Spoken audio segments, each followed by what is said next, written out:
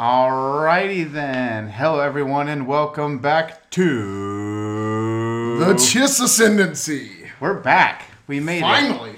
it. Return of the Cab. Yeah, it has been 600 years. I feel like my beard is infinitely longer than it was last time we did this. Guys, it's episode 71. 71. Literally I looked up and June 8th was the last time we uploaded an episode. Jeez. So life has been super hectic and busy. Samuel is still meandering about the world within worlds in Tulsa. And so we're working still on software. We've got stuff planned out, but he wasn't available to film. But I didn't want to wait any longer. And so... Gotta get back in it. Yeah, episode 71. We have a lot of catching up to do. There's a lot to do. So, you want to just jump into Bad Batch first? Yes, please. All right, so we got some Bad Batchage.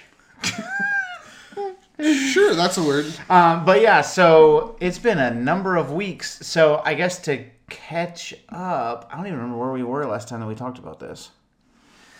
I remember we talked about Bad Batch and War of the Bounty Hunters last time we spoke. Right. But there are many things happening. There's a lot going on. So basically the main development is that we know for sure who is looking for Omega. Right. And we also got some other major players back in the game. Yep. So if you're not caught up on Bad Batch, I guess fast forward. I don't know when. I don't know how far. Right. But the Kaminoans are the ones who want Omega back, which we assumed. But it turns out one thing that we didn't know, I guess we all kind of were maybe thinking it, but she is the final unaltered Gen 1 clone. Yep. And so they said that the first clone they ever created was Alpha, also known as Boba Fett. Right. And so either they made multiples and they've died since. My guess is they only ever made two. I would assume the same. Yeah. So you have Alpha, which is Boba Fett, and then Omega, which is Omega. And so the idea is they want to get her back, get her DNA to be able to still produce more clones. But then once that's done, they want to kill her because I think she's too free-spirited for their liking. Yeah, I don't know. There's something with her that kind of there's a reason they want her back, not just because she's Gen 1, but there's got to be something special with her. Yeah. There's just something that I think is still being withheld. I think one of the things that is very true to their style is they want to preserve their interests. So I think their thing is if they can prove that clones are greater soldiers still than regular recruits. Yeah. One of the things that they're hurting in is they don't have the material to continue to make clones. Their DNA is corrupt at this point. Yeah. Now, normally you'd go back to the source, but Mace Windu made that kind of hard to do. So Omega would be She would be the source material. source material. Exactly. Yeah. Now, there's the Lina So, I want to say her name is. She's the character that's a Kaminoan, but she's the one that's raised Omega. Right. And so she has a whole other set of ideas. I think she just wants to make sure she's safe. She has an attachment to her. So we find out that there's a huge bounty on Omega from the Kaminoans, but there's a second bounty that this, I think Lina So is her name, she's specifically hired Fennec Shand. Mm-hmm. So it's not like Episode 5 Empire Strikes Back where Vader is hiring, okay, here's the 6 greatest bounty hunters in the galaxy. Right. One of you guys is going to go get me the Millennium Falcon. No. It's the Kaminoans have hired Cad Bane. Yeah. So he shows up. Tipping his hat to everybody. Dude, it was sick. It was pretty sick. Whenever Hunter is like, give me back the girl. And he's like, yeah, once you kill one clone, they're all the same. They're all the same. That was freaking sick. One thing that I thought it was cool. So Cad Bane's working for the Kaminoans, and then Fennec Shand is working on the side to try to save. So they're going back and forth. So that's really cool because there's money involved. But Cad Bane, I'm sure, assumes Fennec Shand's just working for them as well. Sure. But for Fennec, she doesn't get her money if... she wasn't going to get it either way, but it's cool because she doesn't get her money even if it makes Omega makes it back to Kamino, she's got to specifically make it back to her caregiver. Right. One thing that I had noticed that I was reading online as well is when Cad Bane takes off his hat when he's talking, he's got this head plate right here. I noticed that. And so for those of you who are outside of this realm of knowledge, there was an unproduced episode of the Clone Wars similar to before the Bad Batch was released. They had unfinished episodes, and some of those made their way into season 7. There was a unfinished arc of, I guess, how Boba Fett kind of rose to prominence in the bounty hunting world, and him and Cad Bane have a shootout. And that's where he gets his famous dent exactly. in his helmet. Yeah. That's where he gets the famous dented helmet. Yeah. And when they draw, it's like a tie, except for Cad Bane's not wearing a hat. So this whole time, I was thinking, I think everybody thought that's how Cad Bane died. And when he made his way back, we all were like, oh, I guess that's going to happen in the future, or they're just, that's off the table. But the head plate made a lot of people think, I think this is a really cool theory, the showdown with Boba Fett already happened. And that's just like a bionic plate, you know. In Star Wars, you could just like give somebody a new head. You know? Right. Just put Richard Nixon's head in a fishbowl and go about life. But so right now, the main thing is they know Omega's on the run. Right. They realize that the bounty is bigger. Nobody even really cares about the Bad Batch right now. No. I think Crosshair wants to kill him because they're trying to take him out, and he's got that assignment, and his inhibitor chips being, you know, constantly updated and more aggressive. More aggressive, yeah. That was a great episode. That might be one of my top episodes to date. I thought it was pretty good, yeah. When Crosshair finally gets back. Yeah. The ruthlessness of they were trying to go into the engines of this old retired frigate, you know, a Star Destroyer, not Star Destroyer, but like the Republic gunship, trying to get out of there. And Crosshair's, these are his brothers, and he's like, fire up the engines. Yeah. I was freaking about ready to toast him. Dude, I was like, holy crap. And it was kind of cool because it bit him in the butt, and so he was all burned.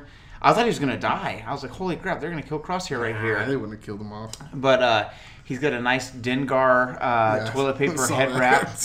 And so he's hunting them down, but the big money is on Omega. Right. And so where she ends up, I guess, is a big deal. And then also, we find out in this most recent episode of Bad Batch. Are you caught up from last Friday? Oh, yeah. Okay, so her knack for strategy is like the best. Yeah. So Sid, the Trandoshan barkeep, she's made enough money with Omega helping teach, you know, coach her, that she paid Wipes out all all their their debt. Yep. So now that unlocks us to be able to move to other places. So I'm interested to see where that goes. Well, so I guess the board is open now. Right. I mean, well, they put her in front of the what's the game called? Dejarik. There you go.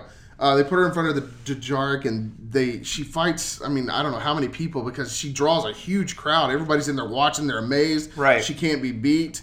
And then we get to realize that her mind is like just crazy expansive on strategy, and so she's just killing everybody. So I'm anxious to see how they use her later on for strategy wise, because obviously that's going to come up. Yeah, I think it's interesting because one of the coolest parts of the droid army was the tactical droids. Mm-hmm. So, like, they weren't necessarily out there in the field, but they were the ones who were like, okay, we need to flank here. Okay, now move a garrison here. Right. I thought that was really cool. So maybe she's one of those people where she's obviously not as great of a fighter. She's this little girl, but maybe she could be somewhere safe, or maybe she's just alongside Hunter or wherever she might need to be, you know, safe. And she's basically like the coach. Like, she's calling the shots. She's the tactician. Yeah, that would be really cool. Yeah. Echo, I think, is finally stepping up. I think he's kind of the voice of reason, where if he doesn't like an idea, there's been a couple of times the last 2 or 3 episodes where he's like, that's not a good idea. That's not going to work, right. Yeah. And I think that's really smart. And then, of course, since we've last spoken, we've seen Rex. Yep. Rex has been on the show. Yep. And so I don't know if that's going to be an ongoing thing.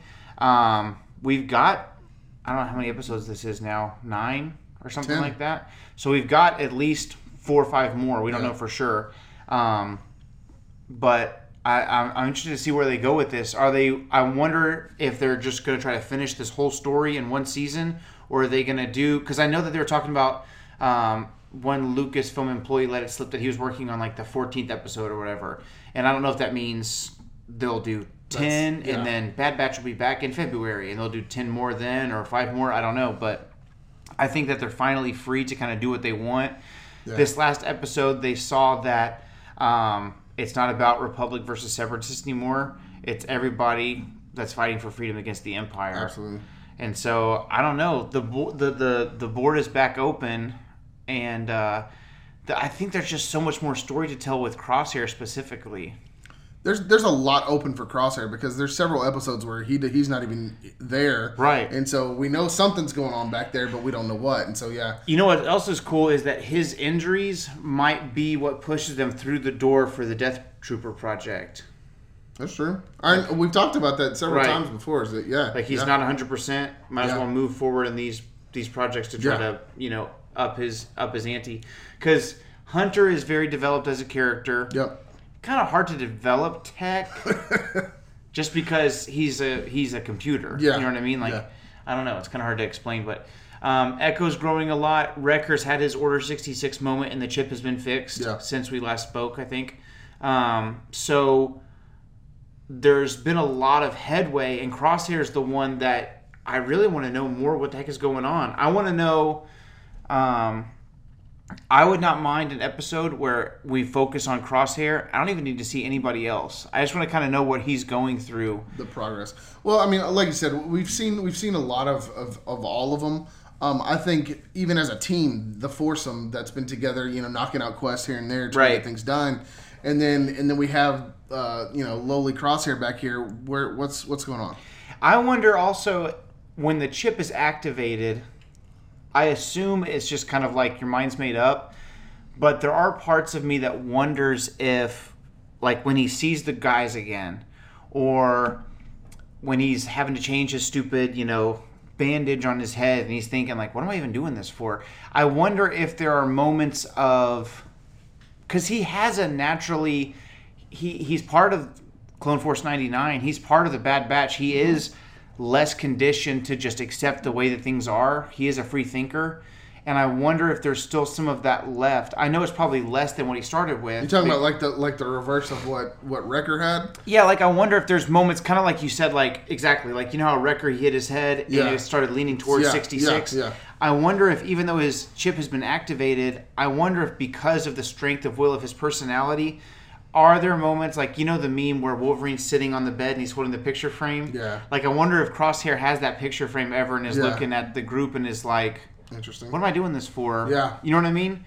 There's got to be something that takes place. I think it would be cooler, as far as storyline goes, I think it would be cooler for maybe they have the surgery to remove the chip to free Crosshair, but I think it would be neat if it was equal parts surgery and free will. Like, he fights against it and gets far enough away from their influence to find the rest of the crew and be like, something's been wrong with me. How do I get this thing out of here? Do you think that they'll ever capture him and just forcibly remove it, maybe? To kind of bring him back? Yeah, maybe that's their last big arc that ends up costing them. I can see them trying to free Crosshair and Hunter and Crosshair die in the same mission. Like Crosshair is free for a little bit, and you have the Luke and Darth Vader moment. Yeah. But I mean, even with free will, I don't think he would really want. I don't know. That's kind of a hard. He is kind of the butthole of the group. Yeah, he's the one that's It's also like you said, he's the guy that even when the chips weren't activated yet, he's the guy that's like, I'm following orders. I don't understand your problem. Right. We're gonna kill this young man. Right. Like, we're gonna kill this young Jedi. He's 12. What's the problem? Right. Yeah. It would. He would have to have he would have to get the chip out and then get saved. You know what I mean? Well, his personality already is so much more towards the dark side of things. Well, that's what I'm saying. Intended. Is right. No, I think that's what I'm saying is like if they can capture him and forcibly, remove the chip, they can deal with him being a butthole. Right. Because they've been doing that for so long anyway. Yeah. But as long as they can get that thing out of them, they Yeah. can have the old butthole crosshair back, no problem. Yeah, They maybe can he's keep just working. the no nonsense guy of the group, but he's a good guy. Right. Because I can see where, I guess they would need to have a talk with him. They would need to forcibly remove the issue, and then start saying things like, "Hey, there is a fight out there for us. Yeah. We don't stop being soldiers, but here's what it is. Yeah. And maybe he's the guy kind of like Saw Gerrera. Like Saw Gerrera is kind of a nasty guy. Yeah. But he's fighting for freedom. Right. You know what I mean? Right. So I'm really interested to see where that goes. Man, there's been so much freaking content since we last spoke. But that's where a lot of the Bad Batch is going. We're in July. So August, September, October, November, December. We're less than 6 months away from the Book of Boba Fett. And one of the things that I saw about it is they said that it's going to be super gritty. So I don't know what that means. What's that mean? I don't know, but they said that the Book of Boba Fett is going to be grittier than Mandalorian. So probably like more violent. Probably a little bit more violent, which I'm down for. I want more violence. Absolutely. I want to start this show off with him just decapitating someone. Like, it's just the Book of Boba Fett shows up, and then we leave the trailer, and Boba Fett's just like sawing someone in half. I want some carnage. Yeah. It's interesting because I want to know where, so if Omega is safe now, Cad Bane's probably still on the hunt. He's not going to give up. Oh, no. He doesn't stop easy, So in Clone Wars, Boba Fett's not a fan of the clones. Right. He's like, we're not brothers. But I wonder, does he feel any kind of kinship towards Omega because she's unaltered and she's different? Does he even know about her? No.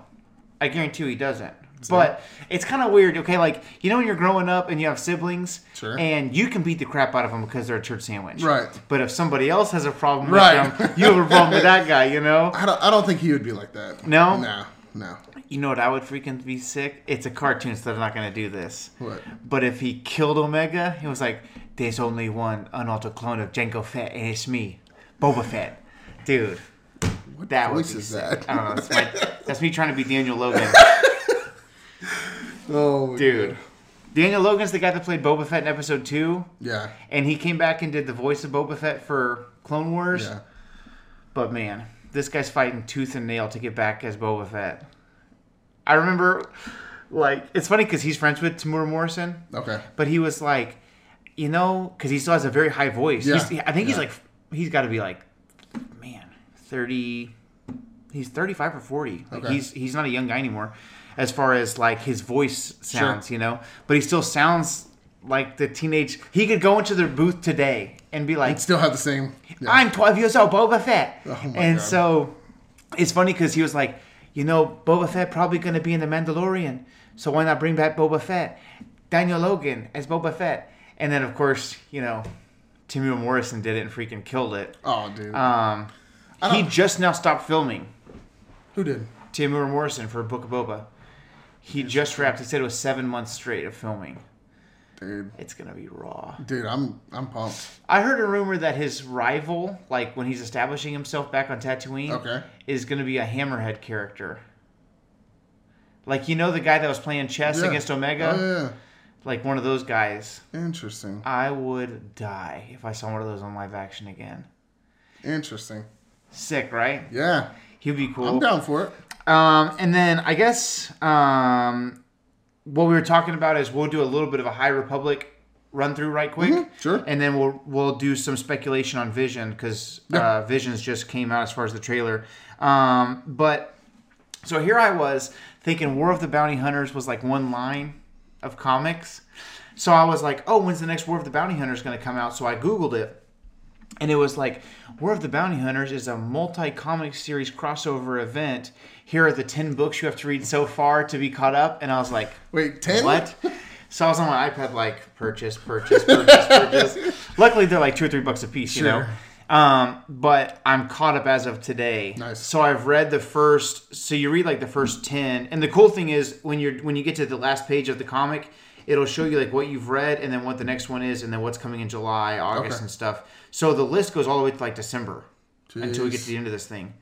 And they're taking all kind of your money, ain't they? I know. And I'm thinking to myself, Joe, you know how it goes. What have I done? Han's going to get to Jabba's palace. Exactly. What are we doing? But it is pretty cool because you get to explore some characters that are in comics. We get a lot more detail else. that we don't know about, you know? And Yeah. I think that's what I love about the whole Star Wars universe is no matter how many times they throw something at you, it's Right. something new that's, just kind of connecting some more dots. Yeah, so. yeah. The one character that I hadn't really read about before is a character named Valance, and he is a guy that Han Solo meets when they're just like little scrum rats joining the Imperial military, like right off the bat, like real young guys. And apparently he is like basically like 90% cyborg, like 10% human, and so it's crazy because he's reluctantly partnered up with Dengar right now, and Dengar's trying to hunt down Han Solo to deliver him to Jabba or deliver Boba Fett to Jabba, whichever one pays more. Sure. I guess the Boba Fett bounty is higher. But then Valance, I think that's his name, he's working with Dengar to try to make the cash to get Boba, but he secretly joins forces. I think he leaves Dengar behind and asks Chewbacca, "Can I help you?" because he owes Han from like years back. And then, but he's a bounty hunter. Sure. And then Chewbacca's like, "The best thing you can do is stay out of my way." Oh, another cool thing that shows up is, you remember in Solo when they free all the slaves and stuff from the mines on Kessel? Right. And there's the big shootout and stuff. Yeah. You remember when Chewbacca's getting ready to leave, and there's that other Wookiee that has like the more yellow face? Yeah. And they hug like with their foreheads. So that Wookiee's name is Sagwa, and Sagwa shows up in the comics. Interesting. And he's a bounty hunter, and he's got a cool, like, so Chewie has just the bandolier. Yeah. He has a double bandolier with one has a shoulder blade. Nice. So it's pretty sick. And he's got a big blaster rifle on his back. And so he's working on Nar Shaddaa, which is like the home of the Hutts. Bounty hunter? Yeah. That's pretty raw, dude. Yeah, it's pretty sick. And then he ends up being like, well, this is a waste of my time. I need to do what you guys are doing. So he joins the rebellion.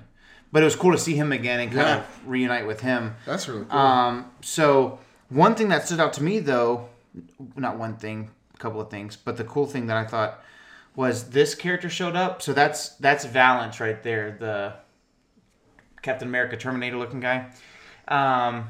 But this character here in the red box, I guess if you're only listening to audio, there's a character here that's a part of like a cartel or whatever.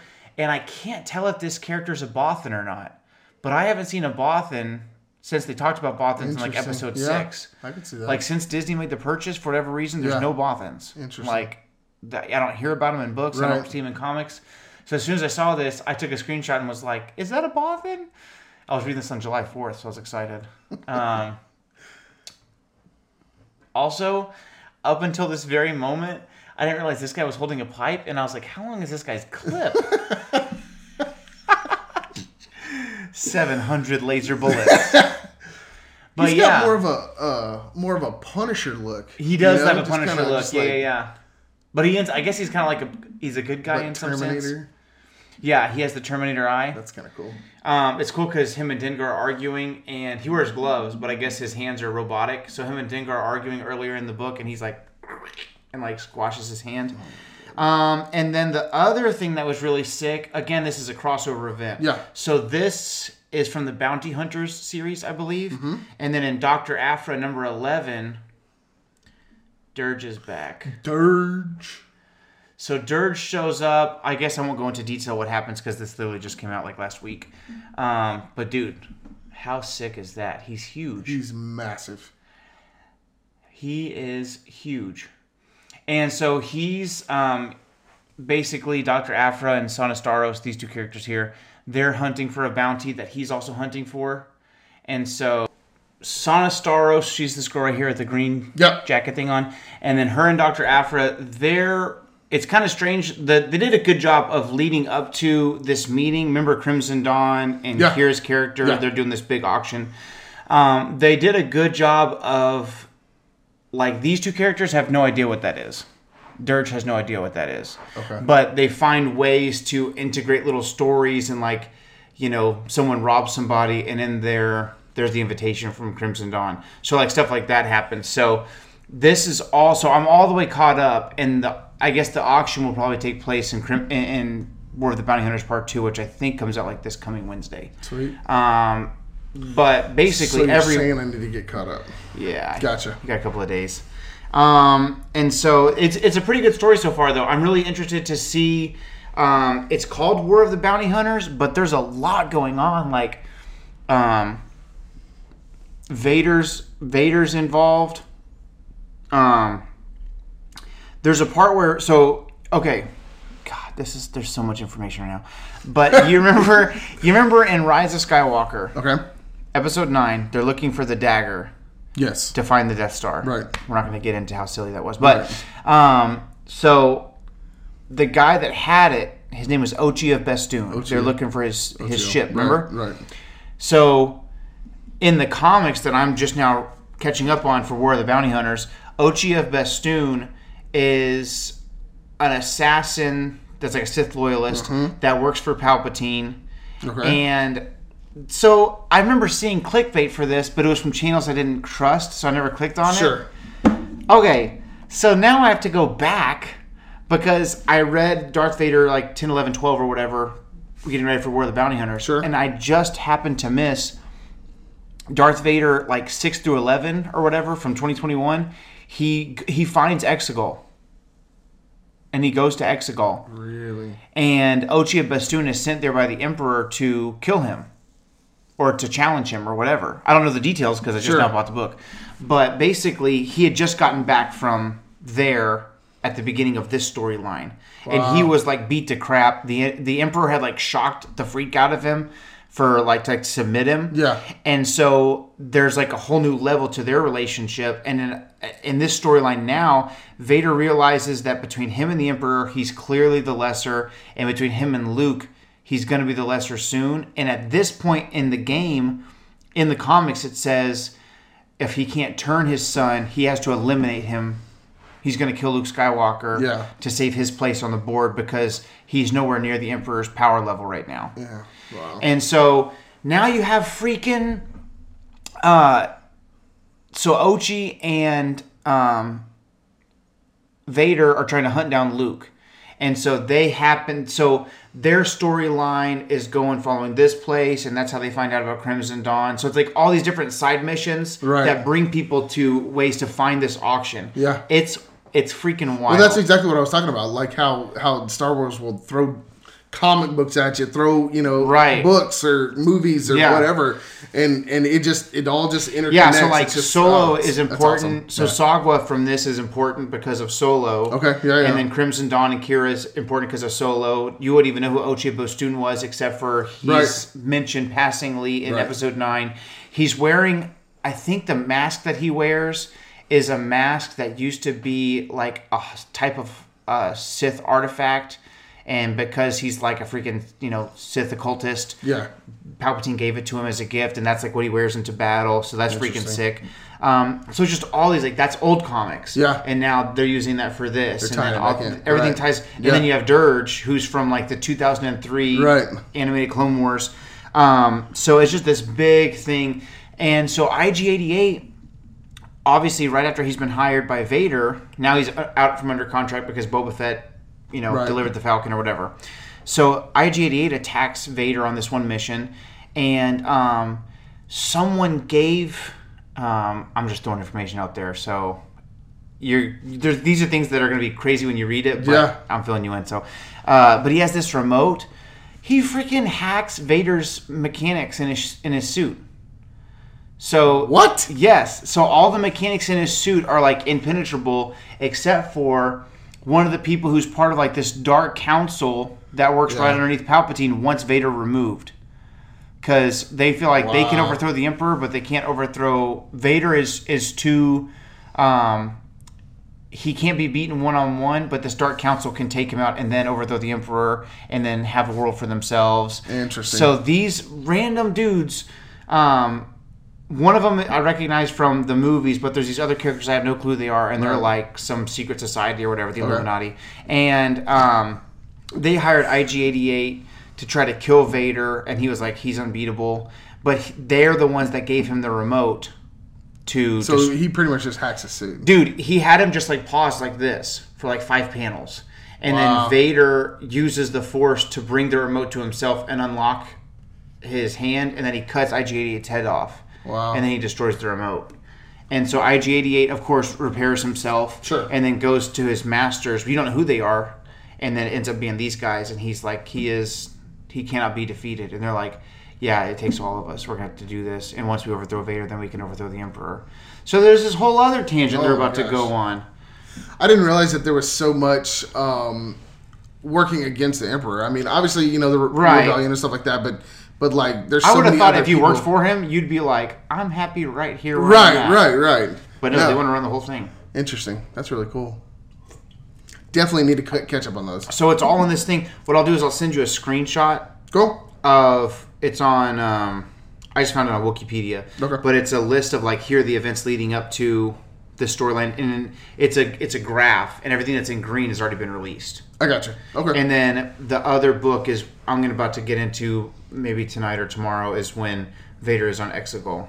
Dude. And it says in the when you first start a comic, especially in the main Star Wars line, it's got the rolling yellow letters like you would for a movie, and it's like Vader now knows his place. So something happens in this that really turns it up. And then in the High Republic, a couple of different things happened. So the release of The Rising Storm was this past Tuesday. That's pretty good. I'm probably about 30% of the way through. Okay. Some pretty cool stuff is happening. I don't want to get into details because we'll do a review later.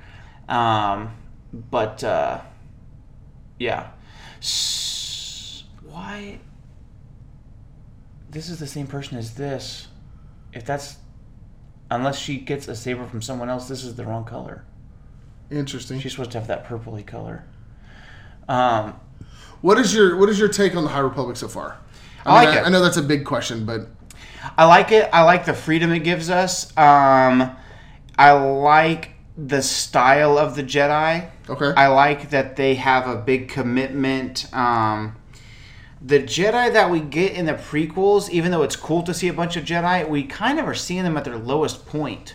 True. You know what I mean? Yeah. So, like, it's not like they're so bad that they're tanking for a high draft pick. It's that team that thinks they're going to make the playoffs and they're not good as they think they are. So, at this point, they are the strongest group of people in the galaxy. Like, the Sith are still very laying low. So, this would have been... Oh, my God. I don't know how the timeline is for canon as far as how far back Darth Bane was and how they're laying low. I don't really know how that works. Because they said that the Sith hadn't been seen for a millennia in episode 1. And this is 3,000 years before. So the Sith could still be around, I guess? Or they've been laying low still? I don't know what their timeline is for Darth Bane. So this is like the high point for the Jedi versus... Oh, this is 200 years. I'm sorry. This is 200 years before episode 1. So the Sith are laying low. I don't know why I thought it was 3,000. I gotcha. 200 years before episode 1. The Jedi are just different. They're not... they are more in tune with the Force. Okay. Remember how Yoda says we need to inform the Senate that our ability to use the Force is diminished? They're just the way that they exist is different. Like Avar Kriss, she's not on one of these, but she was the blonde girl from the first cover. Yeah. Everything she feels in the Force is like a harmony. And so in the comics, there's a character who's a Padawan who is this, you can't even, it's very ambiguous, but this chick right here, she basically allows herself to be attached to the Dringir because they're kind of like a hive mind. Right. And her idea is if I can get inside their mind, I can save my master. And but once she's in there, she realizes that it's, they'll communicate on this, imagine like the internet, but it's just one hive mind of people. And so imagine being able to travel within the internet to like another place. Yeah, I gotcha. So her thought is if we can find the main, they call it the great progenitor, I think that's how you say that. If we can get to this place and kill this one, he or she can't send their life force and signal. It's kind of like in episode 1 they had to blow up the starship to get rid of the battle droids. Right. It's very similar to that. I gotcha. which just made this a lot less exciting because now I know how it's going to go. But Avar Kriss, the way she sees the Force is like a melody. And so when she is doing stuff in this comic, this is from High Republic number 6, came out this past Wednesday. When she is communicating with the Force, she realizes that this Padawan's song, like their aura or vibe, I guess, her song is within the song of the Drengir, and that's how she knows that she's been taken over by the Drengir. Wow. So it's like so different from the Jedi we've seen before. Like Yoda's still around. Do you think maybe in the book today it talked about the 3 Grand Masters? So in the movies it's just Yoda. And then Mace is kind of like a very close second. Yeah, right. But then in the first round of comics there were 2 Grand Masters. Right. And then in the book today it was like, the 3 Grand Masters of the Jedi Council. Interesting.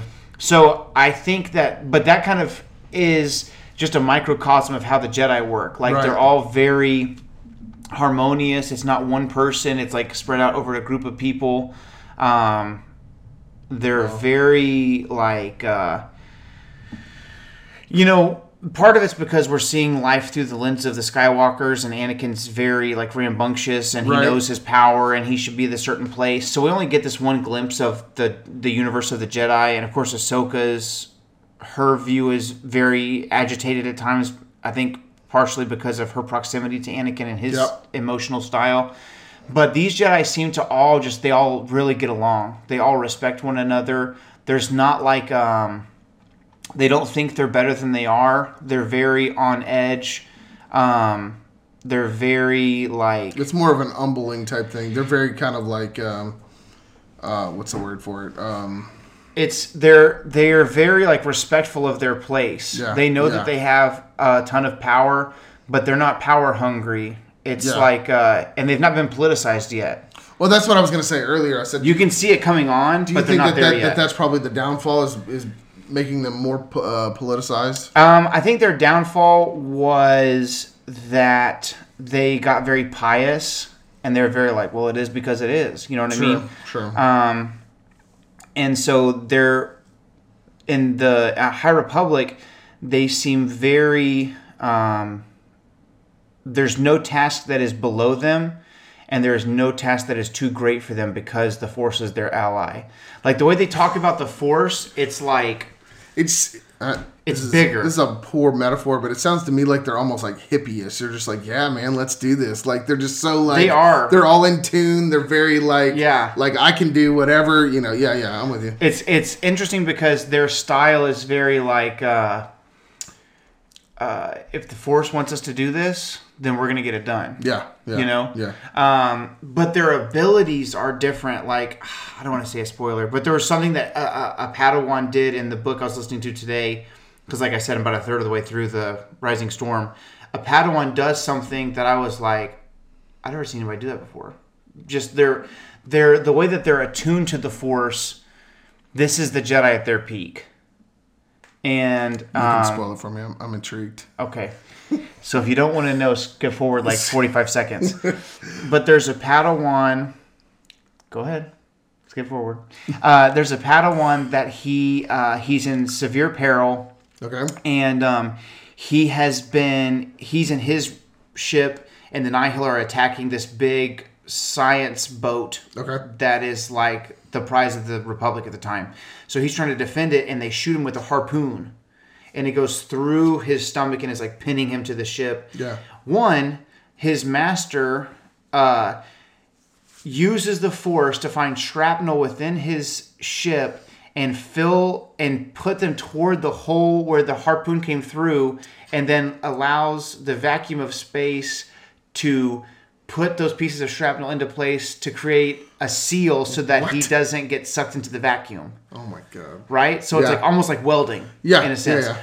But what this Padawan does is he starts talking about how the Force is Avar Chris sees it as a harmony, and what is harmony but music, and music but vibration. So he follows. He's like totally in tune with the Force because he's losing blood. Sure. So he's like, I'm diving all the way into the Force, and he uses the Force to follow the vibration of the harpoon, following the cable of the harpoon into the ship. And once he's in the ship, he's visualizing where the power to shoot the harpoon came from. And so the power to shoot the harpoon had to come from the gun, and the gun gets the power from this relay system, and this relay system gets it from this place, and this Holy place crap. gets it from the power core. Yeah. And he overwhelms the power core with the Force and destroys the ship, Holy crap. all while he's in a Force trance. And then he uses, so since that's been destroyed, the harpoon is now just a whip, and he has the handle in his ship, Yeah. and he uses the Force to use the harpoon cable, which is now loose in space, as a whip to destroy all of the, like, basically what you would see as buzz droids in episode 3 yeah. off of his master's ship so that they can both get to safety. Holy crap. That's a lot. Yeah. And he's... And As a Padawan, too. I mean, Yeah. that's wow. he's his previous master was in the other book, and he got kidnapped by the Nihil. And so he was like, "You ready for knighthood?" And he's like, "I don't know." So now his master's been kidnapped, and he's less sure of himself because he's missing his old Did you leadership. just say pastor? His master. Sorry, same thing. But yeah, so that's just some of the things that happened that are just wild. That's funny. I guess last thing, I don't. What's our time like? Do you know? We're like 40, a little over 40 minutes. Okay. So last thing is the trailer, sneak peek, whatever, dropped for Star Wars Visions this week. Yeah. How do you feel about that?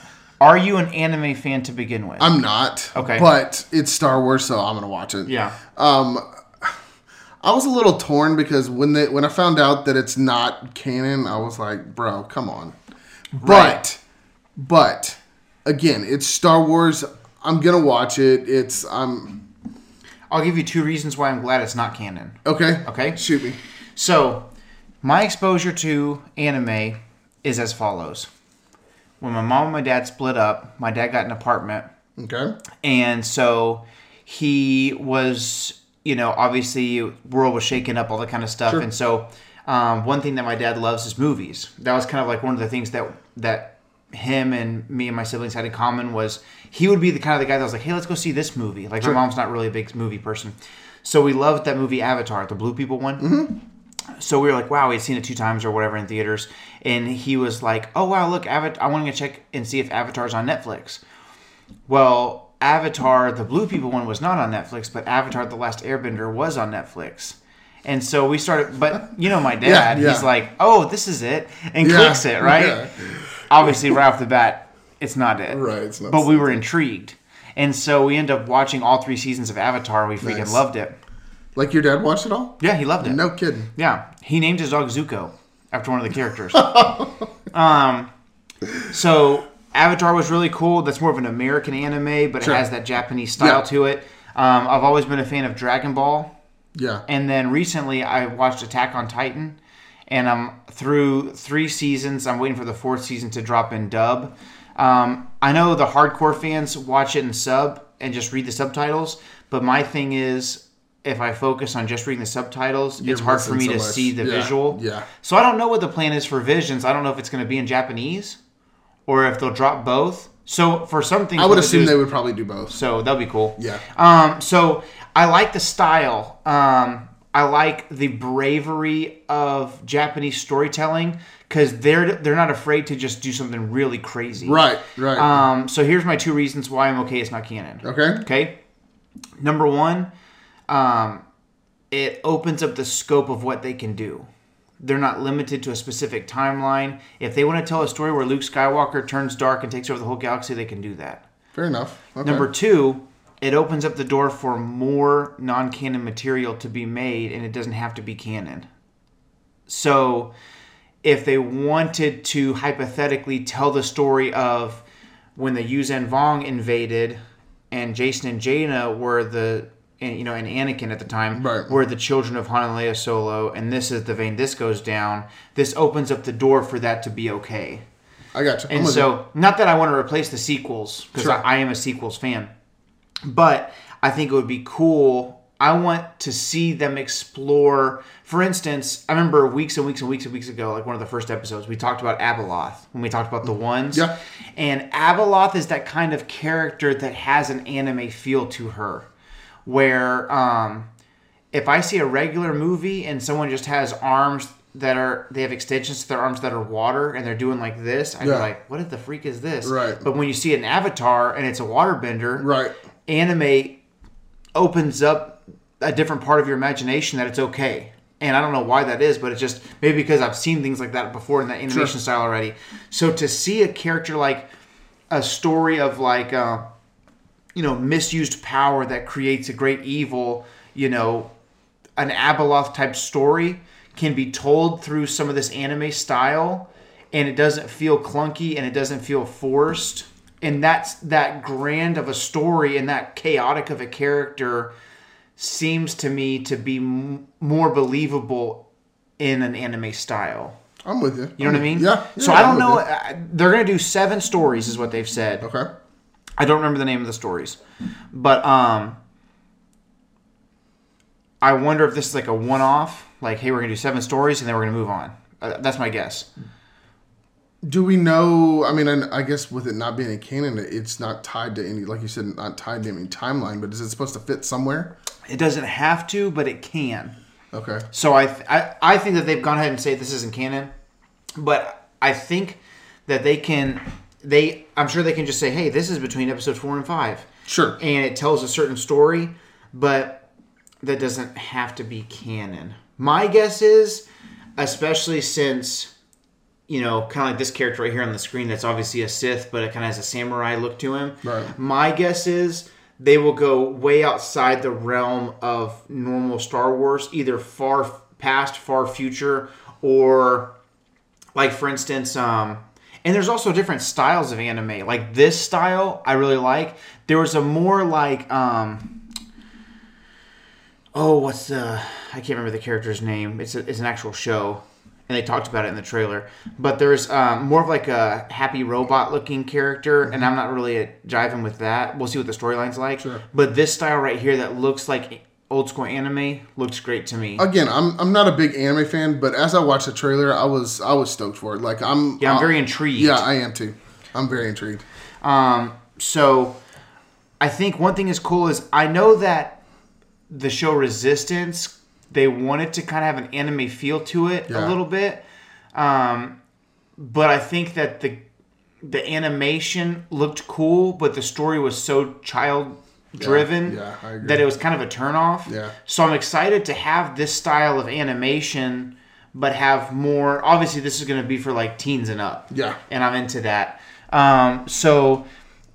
Just to keep us within a certain amount of time, I don't want to come back with like a 2-hour episode, but if you could have 2 stories, whether it's something you already know about and you want to see it on screen, or if it's just something you would like to see that maybe it's too crazy for what they've done so far, but they could do it with this style of animation and it doesn't have to be in the timeline, what are the 2 stories that come to mind? Honestly, I want more of, and I know we've talked about a lot of it in a lot of different ones, but like more of Jabba. Okay. Like I love That'd be sick. how just gritty and dirty and just like how slimy he is. Yeah. Physically and, morally. But like he's just one of those guys that's got so much going on that we don't know about. Right. I'd love to see more of him and his works and his system of bounty hunters and all these people that he's, got tied up and with funds and stuff like that. I mean, obviously he's got, bukus of money with him loaning out. And anyway, just... Yeah, I want to see... I think Jabba would be super cool because I also, again, we talked about how the comics, you get to see more like little things that you might not get to see in a show or a movie. Because you could have 40 issues and they're all 30 pages each. So you have so much time and space. Right. The comics have shown me whether the High Republic, the Hutts are in the High Republic. Obviously not Jabba, but I guess he could have been around. They live a long time. But anyways, they're in the High Republic, but then also in the War of the Bounty Hunters, seeing Jabba. And and he's so much smarter than we give him credit for or that we see on screen. Yeah. He's one of those characters, like, let's be honest, we didn't know what but when Star Wars was being created, they didn't know what they had in a character like Jabba. So it's similar to like Boba Fett, Darth Maul, people like that it was like, oh, here's their purpose. And then obviously Darth Maul is like the gift that keeps on giving, you know? Yeah. And so I think Jabba is that similar guy that before he was just this big fat slimy slug that pooped out of the very end of his tail. Where do you think he poops from? Who knows, dude? Does he just secrete it? That's gross. Dude, the other day I picked up Cash, my youngest son, and we're trying to potty train him. And so he was just walking around the house naked. And so that way, if he feels like he needs to poop or pee, he's going to be like, oh, I don't want to mess on myself. I'm going to go sit down. And we have this little, like, penguin potty in the living room. I pick him up, and I'm like, oh, are you potty training? And he's like, yeah. And I'm loving on him, hugging him. And then I put him down, and I walk away, and I'm getting a sandwich or something, and I'm like, man, it smells like crap in here. And I look down, and I just have a freaking streak on my shirt. Oh. And Cash had decided he needed to poop, but not enough to finish. So he was like, that's enough for now. And so he had just been like, yeah, I'm potty training. Haha, joke's on you, Dad.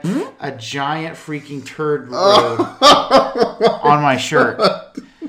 So luckily we were doing laundry that day, and I was like, this is going in the washer next. Oh, my God, dude.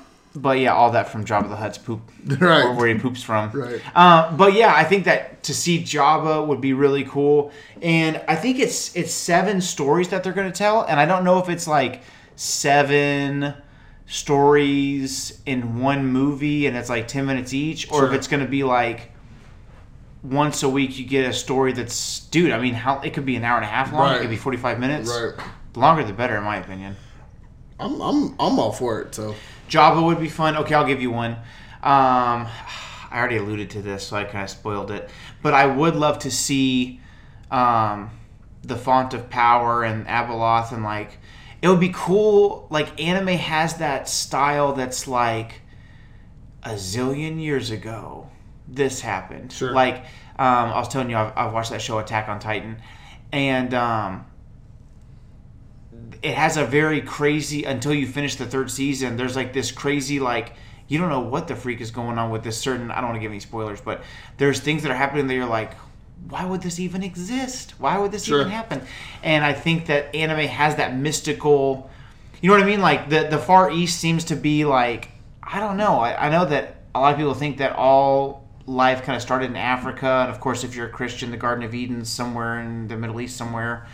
But there's just something about like the storytelling that comes from the Far East that seems like it's just older than life itself. Right. So it would be cool to see, like, you know, if the episode or movie or whatever was just called The Font of Power, and it was the story of the ones, and then you have, you know, that story of like, you have this woman who she crash lands there, and out of her desire to be a mother, but she's aging because she's a human, she drinks from the Font of Power. Like, that's how Abeloth begins, is she really just wants to love on this family for eternity, but it's kind of like the same thing of, like, you know, in the Bible where Moses wants to see God, and he's like, you can see my back, but if you were to see my face, it would overwhelm you. Right. It's kind of like that same thing where, like, the Font of Power and the Font of Wisdom, or there's 2 of them, I can't remember what they are, but I think it's Power and Knowledge, or Power and Wisdom or something, I don't remember, but there's 2 that they bathe in, and she gets in both of them, and it like corrupts her for eternity. It's kind of that crazy thing where it's like out of her disparity to love, but also really at her core it's the desire to be loved. Okay. So she thinks it's selfless, but part of it is she wants a place to belong, and she creates this crazy eternal being. The story of Abeloth is fascinating. That's awesome. So that would be a cool one. Yeah. All right, give me one more. Just story. I don't know that it would fit with anime, but like the whole Crimson Dawn. Oh, that would be sick. Like, I'm fascinated with their stuff too. Yeah. Just because I know some, don't know near as much as what I'd like to, obviously, but like I think that throwing that whole Darth Maul, Crimson Dawn. Yeah, how the freak did that start? Exactly.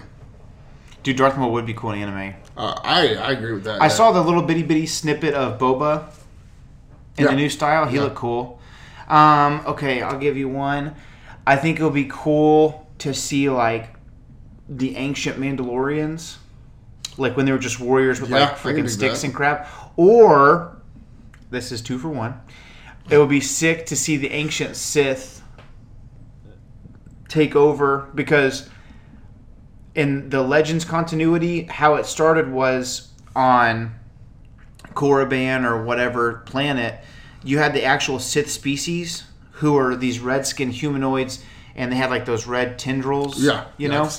And then these Force users show up and basically like become their rulers or whatever, and that's where the term Lords of the Sith came from. So these Sith, the powerful dark side users were lords over the Sith. I got you. That would be a cool, like an ancient, like a dark Genghis Khan kind of like taking over. I think I would really like to see. I love Star Wars. I do. It's my favorite thing in the entire world. But I would like to see like a dark something end badly. I don't know. Like we don't really get that, you know? Yeah. Like Revenge of the Sith ends and the good guys win, but we know 4, 5, and 6 are right around the corner. Right. Like there was no way. There was like a snowball's chance and HE double hockey sticks that at the end of Episode 9, Kylo Ren turns right to the dark side and the Sith Eternal rule forever and Palpatine's on the throne. That was never going to happen. Right. Would that have been freaking sick? Absolutely. Yes. But we knew that wasn't going to happen. Sure. We knew going into 9 that Ben either has to turn or die, or both.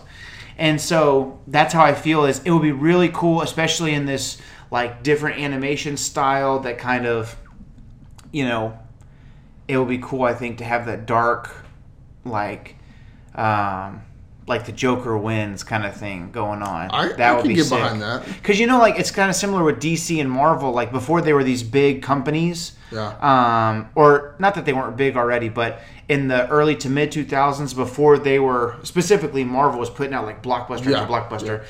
But some of my favorite DC stuff is there's a DC animated movie, but it's you know, it's like mature content with violence and stuff. But it's called Under the Red Hood. Okay. And it's the story of the first Robin who gets beat like senseless by the Joker with a crowbar, and to try to resurrect himself, he goes into Ra's al Ghul's Lazarus pit, and instead of just healing him, it like turns him insane, and he's the Red Hood. Like it's such a tragedy, you know. But I would love to see that whole dark side of things. Yeah. It's kind of like Abeloth, like I'm going to try to do the right thing, and it turns me into this evil woman that like wants to take over the whole galaxy. Yeah. I would love to see something like that. I can get behind that. You know what I mean? Yeah. But yeah, I think it'll be cool. I'm really looking forward to it. I think it's going to be, I know off the get, there's going to be some styles that I'm going to have to be like, okay, just give it a second. But I do love Japanese storytelling, and like, there was one guy that was talking, it was super hardcore because all the directors that they're talking about, they're speaking straight Japanese, and it's like the subtitles. But there was one that was like, I wanted to incorporate Japanese storytelling of the mountains. And it was just, I thought it was so cool. I love how like they're very true to their heritage. Their heritage. And it's like, how would you, I think that's very cool, because I think I think one of the people's beefs with, if you don't like The Last Jedi, I guess one of the beefs people have is you can incorporate ideas without making the whole movie that turns the whole tide of the franchise a fan film, that your idea of a fan film wasn't as good as most fan films. You know what I mean? Like that's the beef. But it's cool because instead of it just fitting into one person's narrative, there is a genre of Japanese culture that then you dump Star Wars in there. I don't know. It's very full circle because, you know, Seven Samurai and some of those older films George Lucas has talked about. And then, of course, you know, Dave Filoni as well. I remember in Rebels whenever Maul and Kenobi fight. And I was like, so what the freak was that about? And then I looked it up, and there's this whole interview, and Dave Filoni's like, watch this footstep, watch this footstep, watch this footstep. That's the fight. The fight before the fight is the fight. And here's the mental aspect of it. And here's the mental aspect of Maul is still in the Phantom Menace, and Obi-Wan's already the New Hope when he's ready to give up his life to be one with the Force to guide Luke. Like, it's not just the physical aspect of the fight, but their connection to the Force and mentally. You know what I'm saying? Yeah, like Maul's 25 years in the past, and Obi-Wan's eyes are on eternity already. Right. And it's like, that's the difference. And that's why the fight was that super fast. deep with that stuff. Yeah. And that all stems from that Seven Samurai style. And he even showed a clip in the interview where it's like, just this tiny movement, and then the fight's like 2 seconds long. Yeah. And I think that a lot of people, when they first see it, they want that knockdown drag out. I had a friend that was like, yo, what the crap, bro? I've been watching Rebels because you said this was going to be sick. I'm so pissed off. And then I send them that clip, and I'm like, text me in 20 minutes. Yeah. And they'll be like, I'm so sorry, man. This is so deep. But that's kind of how I feel. Sure. I think we can get a lot of that rich, very rich storytelling. I would love to have like a director's commentary with these to get that inside scoop. You know what I mean? But anyways, I think Visions has a lot of potential. Yeah. I think there's going to be some that we don't like, but I think there's going to be some that are going to be really, really cool. And so we'll see. But man, we could keep going for forever. I know we got catching up to do. But, hey, Bad Batch is still going. Yeah. All that kind of stuff's going on. So I got to throw this out there. Go for it. I love Bad Batch. Like, I didn't think I would be as attached to it as I am. But I totally agree. I totally dig it. I think that the family vibe is cool. I love, there's some shows that I'm like, I don't care about this character at all. But I really like all the characters. Yeah. I like Tech. Tech's probably my least favorite of the crew. But I still like him. But Echo has really been stepping it up the last couple of episodes. And the one who annoyed me from the get-go, from all the way back in just when it was the concept art, was Wrecker. I was like, oh my God, we got this big dumb guy.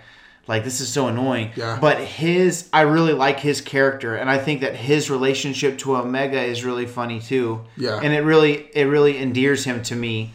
And so of course you got Hunter, who's like super lovable, and then it's such a complete set of people. Like Crosshair, you don't like him when he's a part of the crew, but as a bad guy, he's a really good villain. Yeah, he's a good bad guy. But he's also the villain that you're rooting for redemption for. Sure. Sure. He's one of those guys that, you feel Anakin's manipulated. He's the same guy, but even worse. Like, he has no choice. Yeah. He's literally being manipulated in his brain. So, I want to see where they go with it, dude. But let's mention the action in that episode 10 when they're trying to get the senator out of there. Oh, bro, dude, they were going to town. I was like, let's go. Because I've been looking for some good, hand to hand or some shooting. Dude, they were sliding across things and blasting people here and there, and just dude, it was smooth. Dude, I did love their ability to take down the ATTE in 5 seconds. Yeah. We had some great bounty hunter showdown between Cad Bane and Fennec Shand. Yep. I thought that was really cool. Dude, Cad Bane just always has something up his sleeve. Like, she freaking throws him off of this platform, and he's got rockets in his boots. Again, we talked about this. How he told her, it's like, you don't have the the ability to keep up with me or whatever it is that he says, but yet she gets him a couple times. Like, she blasts him and knocks him down, and then she sabotages his ship, and she's gone. Yeah. So I mean, she gets him a couple times, which I was kind of a shocker. I know. Again, we talked about this. I know Samuel's going to be upset about that. But, it is what it is. Yeah, I think that obviously it's one of those things where you start to write the character to be stronger and stronger. Sure. I felt the same way about Maul and Ahsoka. I think Maul would mop the floor with Ahsoka, but that's what it is. But it's cool. I think it's but I thought it was a great balance of, okay, in a knockdown drag out, Cad Bane's going to beat Fennec Shand. It's just how it is. Yeah, absolutely. But she's smart enough and young and upcoming enough and brains over brawn. She can't beat him. She can't beat him hand to hand. Right. But you know what she can do? Sabotage the ship. Yeah. I love that was the one up. Because if it was like a boom, right hook and knocks out Cad Bane, I'd be like, okay, that's fake. Yeah. I thought it was cool that she ended up getting beat in hand to hand. So while he's doing this over here, she's going to go and sabotage. I thought that was a good manipulation of the board, I agree. So I'm interested to see what happens. I'm interested and see where it goes.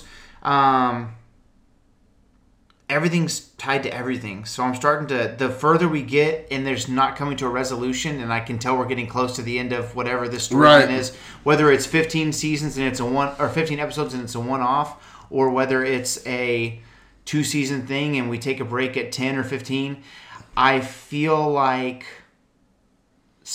I don't know. Is it tied to Book of Boba Fett? Season. You think? I would hope so. Do you think that... I've heard rumors that people think maybe Omega shows up in Book of Boba Fett. But I just don't see a world where she's relevant to him at this point. Right. I don't see that. But that would be crazy. Star Wars does all kinds of stuff, yeah. So who knows? Yeah, man, it's wild. Fennec Shan's going to be there, so there's at least one connection. Man. It would be cool if she was like an ally with Boba. Or what if she's not? I will retire from Star Wars. I will retire from Star Wars if Omega shows up and beats Boba Fett in the Book of Boba Fett. But what if Fennec is just getting close to Boba to keep Omega protected?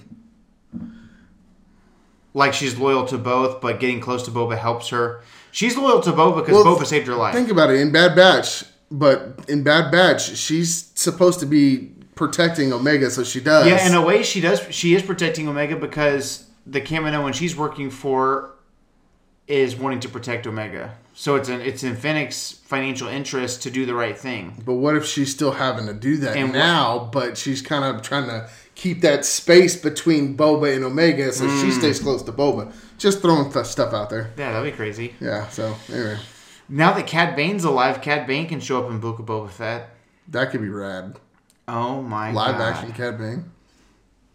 I'm not ready. I am not ready. Yeah. I already feel like we're going to get a live action Bossk. Dude, and that's going to make me lose my mind. Yeah, absolutely.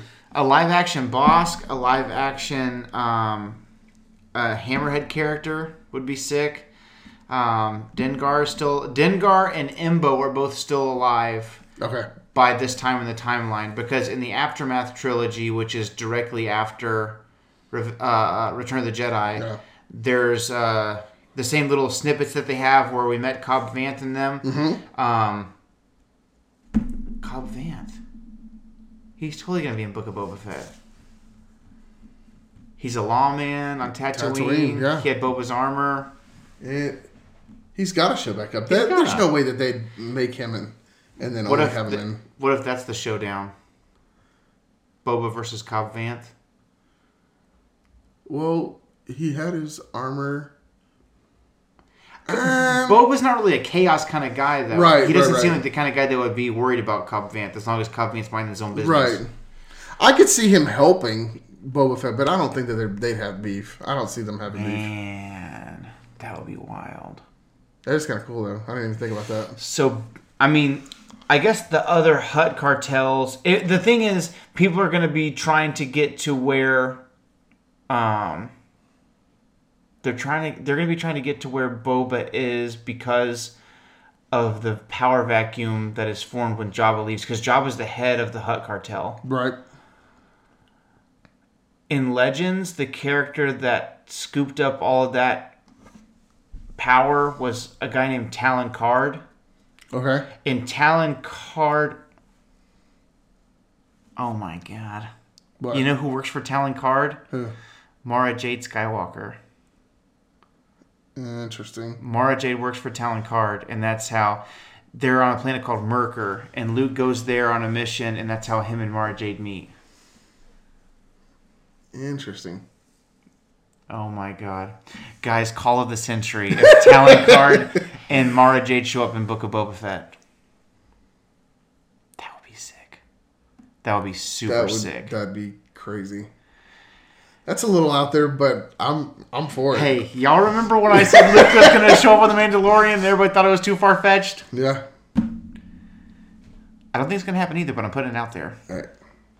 That's the thing about it doesn't cost me anything to get. That's right. Absolutely. So, well, anyways, I hope you guys are entertained. Thank you guys for tuning in and being patient with us on our long-awaited return. We've been out here for a month. So don't forget, may the Force be with you always. And if Samuel was here, he would say, he would have this smirk on his face, and he would go, "The only family you have here is me." See you guys next week. Peace.